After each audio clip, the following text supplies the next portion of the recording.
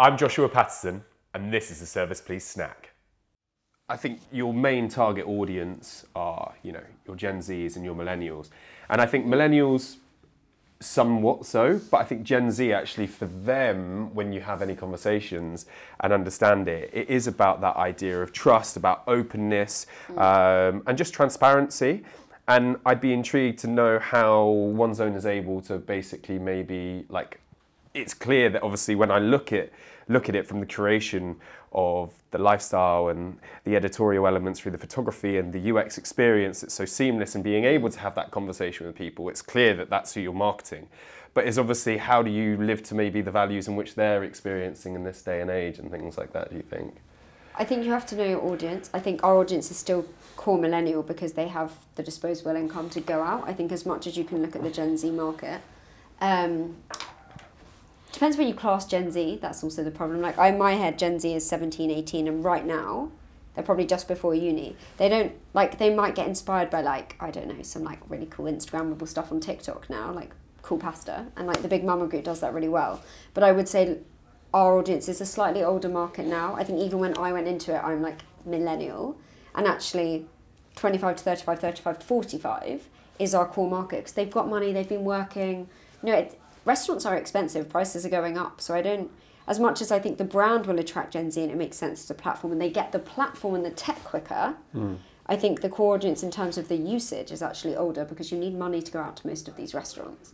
So it's a bit of both. And then I think the editorial language, as we said earlier, about those conversations around diversity, that taps into Gen Z a lot more, and I think that's where that lends itself to. But I think in terms of the usage, it's that audience will have to mature to be able to use it properly. The same with travel, we launch more cities, but realistically, are your Gen Z, unless you're a very large influencer, are you going to those cities? No. But are all of my friends probably doing weekend breaks throughout the summer? Yes, so they use it all the time. Again, that's disposable income. So I think sometimes as these companies and platforms, it's so easy to try and want to be everything to everyone all the time. And I'm very clear about being razor sharp focused on many things so that we can achieve something. I think if you try and do everything, you're not going to achieve anything.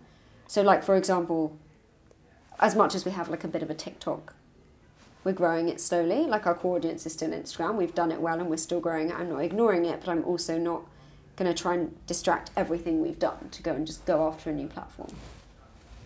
Completely, and I think from what I've heard, it's always very important to build up one and then, take them across and things like that in that kind of respect as well when it comes to social media platforms. I think it's just learning. I don't think you can do everything well. I also think it's not, I think you've got to find, one of my friends gave me some advice. She was find someone who loves TikTok and wants to be on it because they'll do a better job because they love it. She was you don't love it.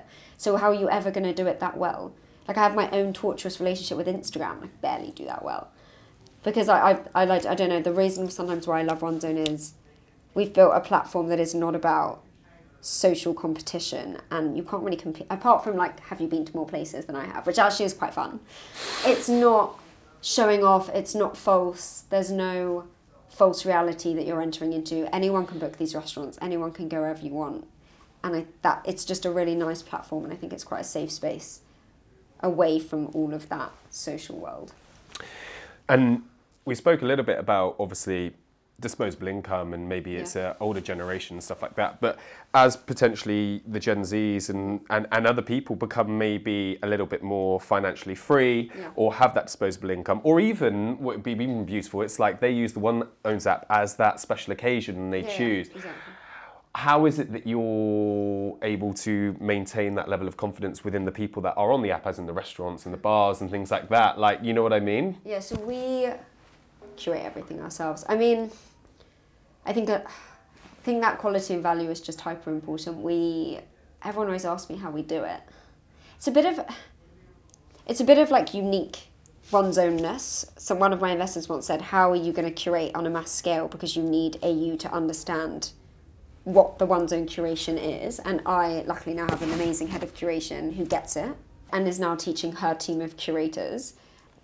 There's kind of a two-fro thing here. The reason I built it in that I thought you should have an app that you would open and all of the values in there. We've done that hard work for you. Now I look at a lot of the apps that have come out in this space, and a lot of them try to be social apps. I think maybe to be the next Instagram, I don't know. But they're like, and I get why, because you would ask your friends for recommendations. They're like, all of your friends can put all your places. Now, my view is that everyone is busy, no one has time. If I said to you, put all of your 50 best places on an app, you'd be like, oh, I just can't be bothered. Like, people don't do that. So I was like, to me, I don't know how that's ever going to take off, because the reason Onezone works is because it is our jobs to do that 24/7. So that value is in there. And we are constantly maintaining that curation, whether that's being out on the streets all of the time, looking at, and we've built relationships where users will send places in all the time. And again, like, let's say 100 out of, oh, that's a bad example, like, okay, say 100 out of 1,000 come in, it would flag. So we're like, okay, cool, enough, it's coming in enough times for it to be useful. I might have friends who I know have a Onezone style taste, so I will listen to them. We know a lot of the restaurant PRs. You know, my business partner is the biggest food influencer in London. So it all adds together to aid this curation, and it is ever evolving, that we do take places off, we do add places, but that's the core part. If that curation goes, then we don't have a value, because I think that's our value proposition. So yeah, it's a very hard question to answer, which is funny because it is the USP of the business. But that came down to essentially my curation at the beginning, which is now wider. And it's not Natasha Zone's Bible to the world. I didn't want it to be that. The reason, it has my name in it, but I don't do this that often because I wanted the app to stand for itself. I didn't want it to be known as Natasha Zone, because then it comes down to one person and it shouldn't be that. I say, because I tried one day, and the reason we got to great food, great vibe, great service is because those are 3 core things that I think matter to a great experience. I mean, it also went to looking at, look, we're an experienced generation. Yes, we have fine dining places on there, but I feel like Michelin was an older generation. It responds differently. I feel like Onezone can be the next Michelin in terms of what that brand stands for to the next generation. We might not be going for fine dining dinners all the time or white tablecloths. We're eating out more. There's a lot more fast casual. It's a lot more real time. It's very, very hard to explain sometimes and pin down the power of Onezone, I think. I hope you enjoyed this Service Please snack from the full meal. I have a final favour if you wouldn't mind helping me out. Could you interact with this channel in any way which feels best for you? That could either be by subscribing, liking, or even commenting an idea for future episodes and topics you'd like to hear spoken about. This will help amplify the voice of the hospitality and wider food industry, enabling more people to understand the innovations and daily struggles of one of the most dynamic sectors, and of course, the tastiest. I'm Joshua Patterson, and that was Service Please.